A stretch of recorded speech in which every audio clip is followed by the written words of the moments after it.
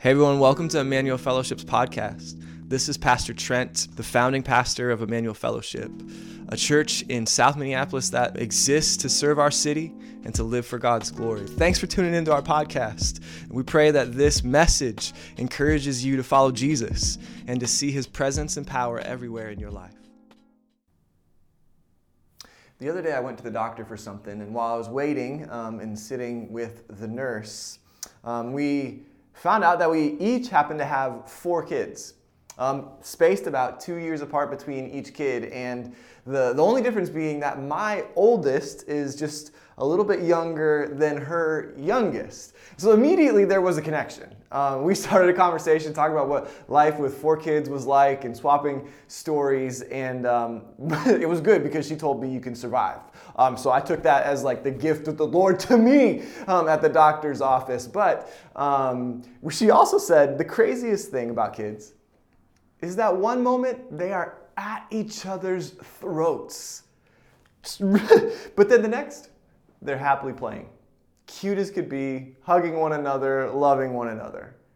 And that's something that kids just have a unique quality for. And I don't know what it is as we grow to adulthood where we lose that capacity. But I realize that sort of fighting ability of a kid is an interesting one. And it makes me wonder, when's the last fight that you've had? Was it with a coworker? Was it with a family member, a friend, with a spouse? The odd thing about conflict with someone, if you don't have an allergic reaction to it like a lot of Minnesotans do, is that whether you are a attacker, like you are in it to win it, or you're a withdrawer and you just prefer to avoid, conflict brings out some of the worst stuff within us, whether we think it or whether we say it. Fighting words have a way of revealing what's really within us. And my guess is that at some point after a conflict, you have felt at the very least convicted and perhaps at times unclean. Well, Jesus is in another fight today in Mark chapter 7. He is in conflict again. And before we dive into this great chapter of Mark's gospel, what I want to do is sort of overview the stories, the components of it, and try and put them in a little bit of plain language so that you can see, and then we can dive in and encounter the points that I believe God has for us, okay? So here's what happens. The Pharisees come from Jerusalem up to the north of the area to discredit Jesus. They've heard the news that he went about and fed 5,000 people somehow from a few loaves of bread and some fish. And so what they do is they come onto the scene seeking to discredit the miraculous work that he has just done by saying that this great host, the king who's offered a feast in the green grass to all of these people, has done so with unclean hands. He has been defiled and offering defiled food, that is food where the hands and the cups and whatever else was served with was not washed according to the strict standards of the religious elders in Jerusalem. And so Jesus puts them on prophetic blast. He's like, okay, so you want to come here and you want to talk about following the rules. Okay, let's talk about the rules that you make up. And let's talk about the rules of God that you avoid. And then let's talk about how oppression gets brought on to the elderly. And then your own sort of self-righteousness for your group to separate yourselves from the rest and then gain a false sense of being clean. Jesus puts them on prophetic blast, and then Mark, the gospel writer, shows us 2 stories to prove his points. Let me get into it. The first point that you need to see today from Mark chapter 7 is that our world promotes cleansing from the outside in. Our world promotes cleansing from the outside in. In an attempt to discredit Jesus, they assert his defilement and their cleanliness. Let me read it for you. I'm going to pick up in verse 5. And the Pharisees and the scribes asked him, "Why do your disciples not walk according to the tradition of the elders, but you eat with defiled hands?" And he said to them, "Well did Isaiah prophesy of you hypocrites, as it is written, 'This people honors me with their lips, but their heart is far from me. In vain do they worship me, teaching the doctrines as doctrines the commandments of men. You leave the commandment of God, but hold to the tradition of men. This prophet that Jesus is quoting is Isaiah. And Isaiah speaks an oracle of judgment against Jerusalem itself, against the holy city back many, many years ago. And Jesus is picking up on those words to help these people see that even though they honor with their lips, their hearts can be lost. They can miss the boat completely, exchanging God's word for their own traditions. And this, as Jesus sort of gets into the weeds of their own practices, is done by what they call Corban. Okay, all right, so let's read on. As he said to them, you have a fine way of rejecting the commandment of God in order to establish your tradition. For Moses speaks, or said, honor your father and mother. And whoever speaks evil, or reviles, father and mother must surely die.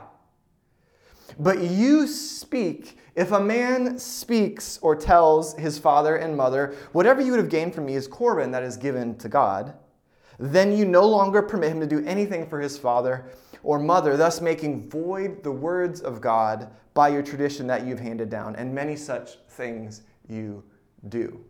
Okay, Corban is an example of Jesus' prophetic word to them that they leave God's commandments and they hold to their own traditions. Here's what's going on. When someone said that what was his inheritance, his money was Corban, that means, as Jesus said, given to God. What he was then able to do was to give the inheritance that was coming to him from his family, often in an agrarian society, the land or potentially some money, and then give it to God, which was, of course, giving it to the rulers or leaders of God, the priesthood, the Pharisees. So this person then could give to the Pharisees or to the religious elite money and therefore gain benefit for themselves rather than use their inheritance to care for their aging parents. Jesus is saying, you have a practice that on lip service is giving to God, but in reality is stealing from widows. That's what he says later in Mark's gospel. You sow inheritance into the religious system for what it gains you, and therefore, rather than honoring father and mother and receiving the promise, that's what the actual 10 Commandments say. There's a promise that it will go well with you if you honor your father and mother. Jesus withholds that and says, actually, judgment, curse is coming because you do not honor father and mother, but exchange God's word for your tradition. The problem with this whole practice is it appears clean, religious on the outside, but on the inside it's contaminated. Right? It has the appearance, Corban, as a practice in that day, had the appearance of giving things to God, but if the person gave to God, then what it did was it made them appear clean as a standing person in the religious elite. Or if it didn't give appearance of cleanliness, it gave acceptance by those who held the cleanliness standard, because it was not really given to God so much as to the leaders of God's people, the people that anybody who was very religious would want acceptance from. So by giving the inheritance that was due to your own parents, you were able to gain acceptance by the popular party. Or perhaps if it wasn't acceptance, it was achievement. Because if I could give money here and gain a standing of the accomplished religious person, having sacrificed for the advancement of God, you could be, by your success, one who says my stains are silent. But the reality is, this appears well on the outside, but it's contaminated on the inside. And Jesus sees right through their system and charges it with the judgment that it deserves. Here we are.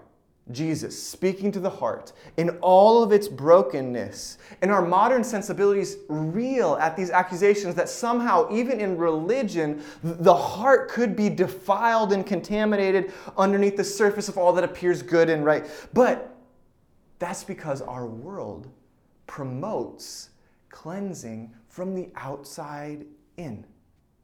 If you would do these things to appear well, or to be accepted by some, or to achieve this or that, then you may be cleansed on the inside. If you live like this, if you act like this, if you accomplish this, then you will be clean.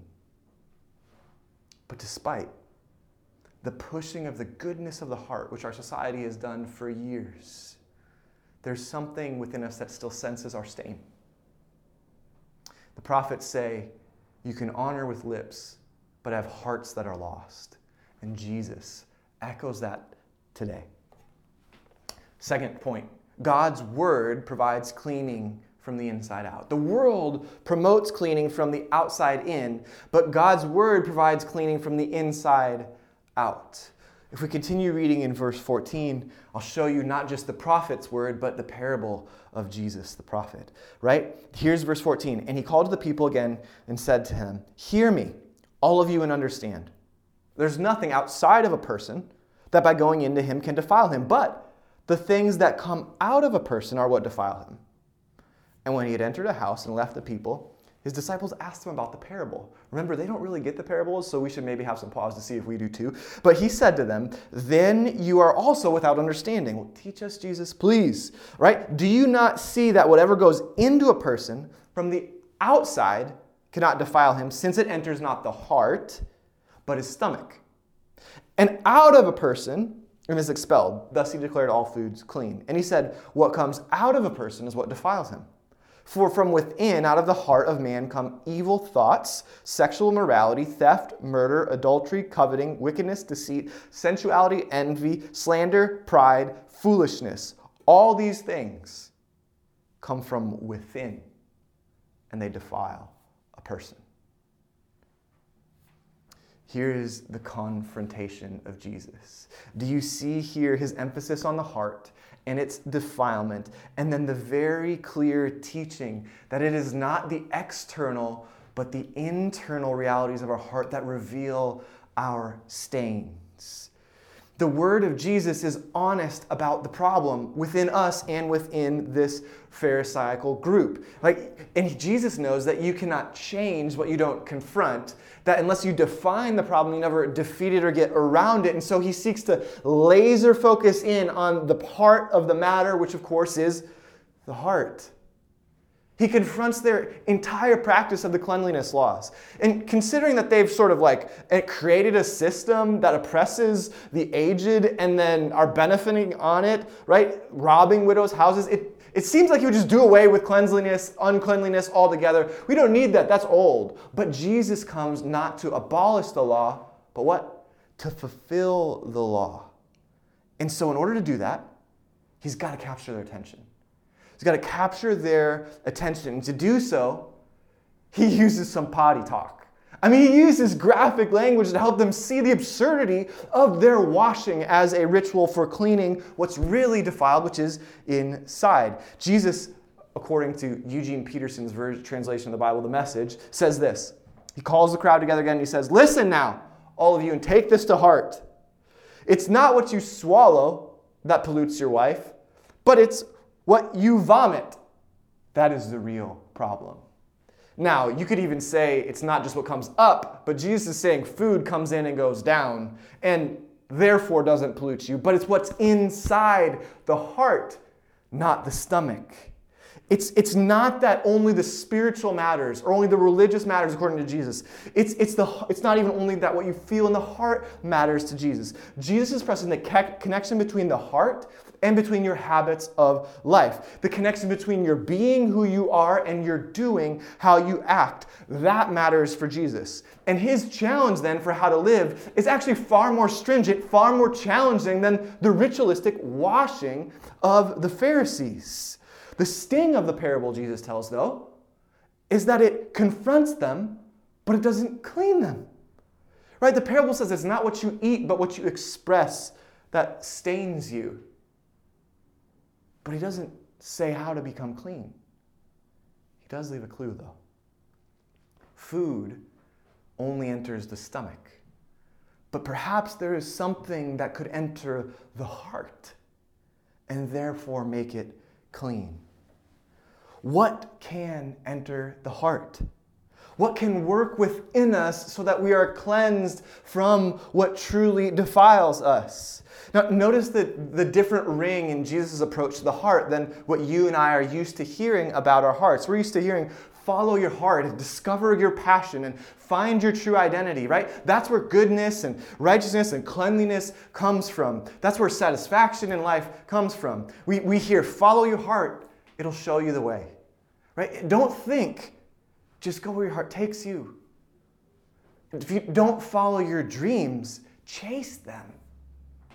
And of course, the biggest adventure you can take in life is to live the life of your dreams.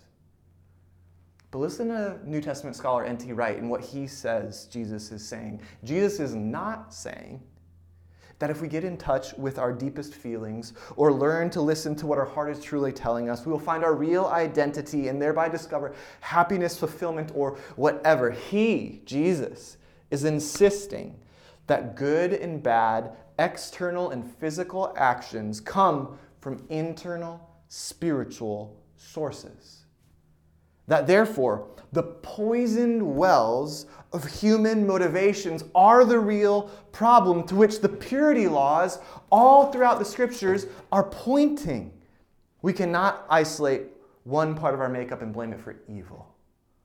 It is our core that is given to sin. And Jesus then shows that he has been reading the scriptures and that he is the fulfillment of all of these cleanliness laws. The one that was pointed to in Ezekiel 36 when the prophet said, I will sprinkle, the Lord saying, I will sprinkle clean water on you, and you shall be clean from all your uncleanness. And from your idols I will cleanse you, and I will give you a new heart, a heart of flesh, and a new spirit I will put within you, and I will remove the heart of stone from your flesh and give you a heart of flesh.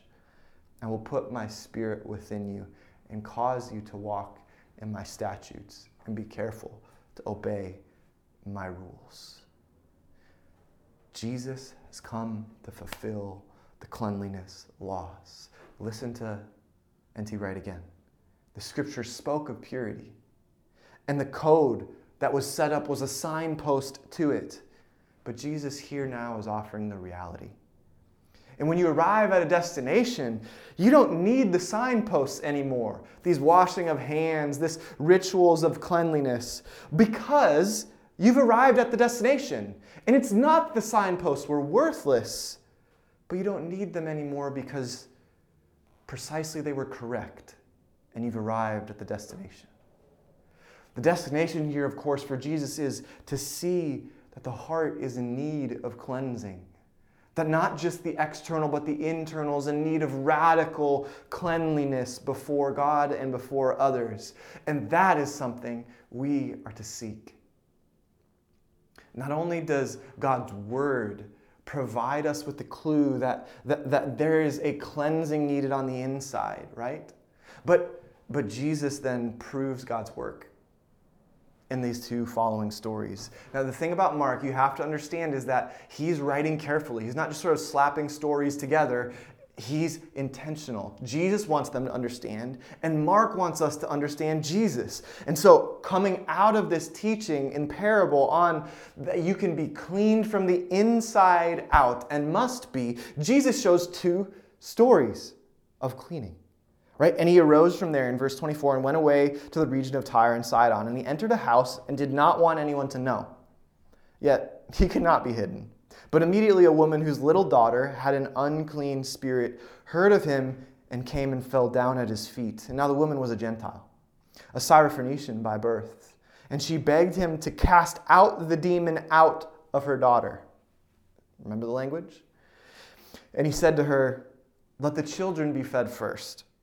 For it's not right to take the children's bread and throw it to the dogs. But she answered him, yes, Lord. Yes, Lord. Yet even the dogs under the table eat the children's crumbs. And he said to her, for this statement you may go your way. The demon has left your daughter. And she went home and found the child lying in bed and the demon gone. Do you see it? We have an unclean spirit and an unclean woman, a Gentile, coming and falling before Jesus in desperation, begging him for a cleansing from the inside out. Literally, that there would be a spiritual removal from the inside out so that this daughter would be made well. And what we see here is this astonishing woman. It's not as if the woman is correcting Jesus or if Jesus is shaming the woman by any means, but you see her heart is soft in a way that the Pharisees is hard.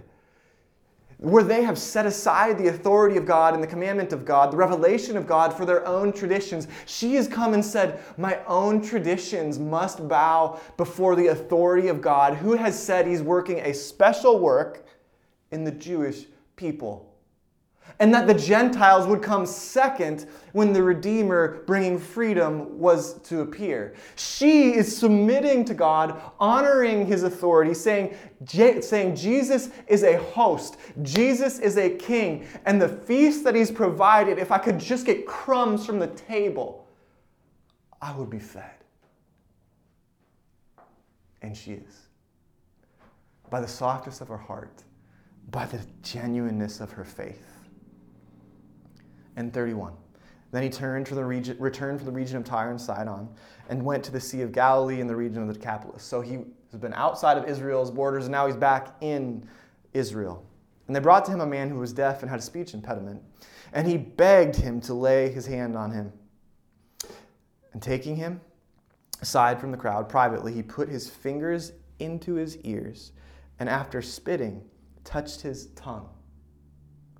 And looking up to heaven, he sighed and said to him, Ephphatha, that is, be opened.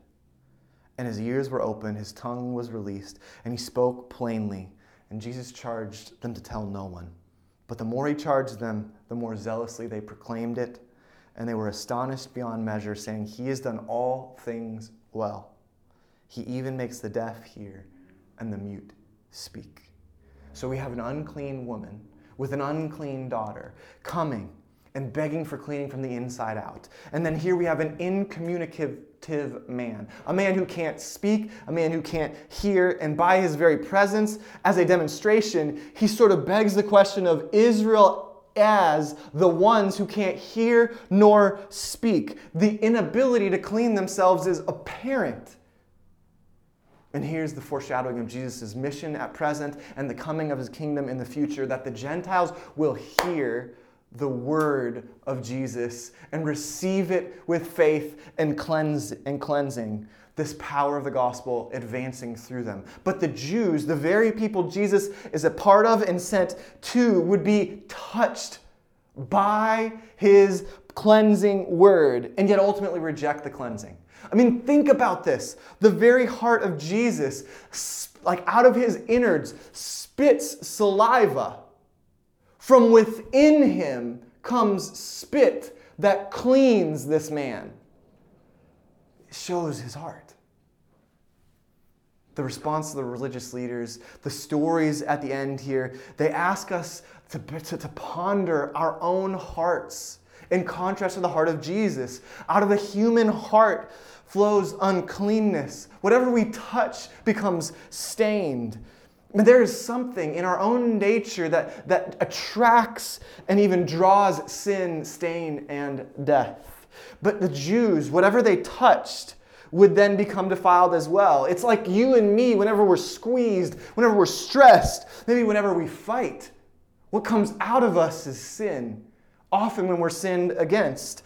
But out of the divine heart of Jesus comes purity, such that whatever he touches becomes pure.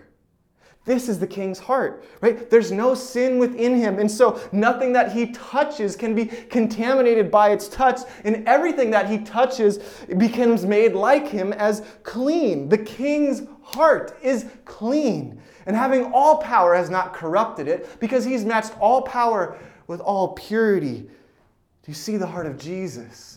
Is good and gracious and kind and patient and pure and powerful. And he is here, still speaking today by his Spirit, Ephphatha. If you have a hard heart, it can be softened.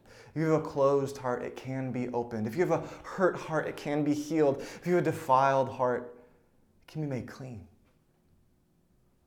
Are you cleaning yourself from the outside in? Have you run the treadmills of acceptance, appearance, and achievement for so long your heart has become hard? Look with me at Jesus. He's done all things well. He alone can cleanse you from the inside out. And not merely cleanse you, but then send you, telling of the marvelous things that he's done. Will you come to him to be cleaned? And will you go to him to declare he is the Christ? Father, thank you for your word. May you use it to clean your people, showing your power, so that we might be free from serving you for the wrong reasons, and that we might go for you for the right reasons. God, would you heal? Would you open? Would you soften? Would you move in a powerful way in the hearts of your people today, so that we could declare the marvelous things that you have done? For truly, Jesus, you have done all things well. In your name we pray.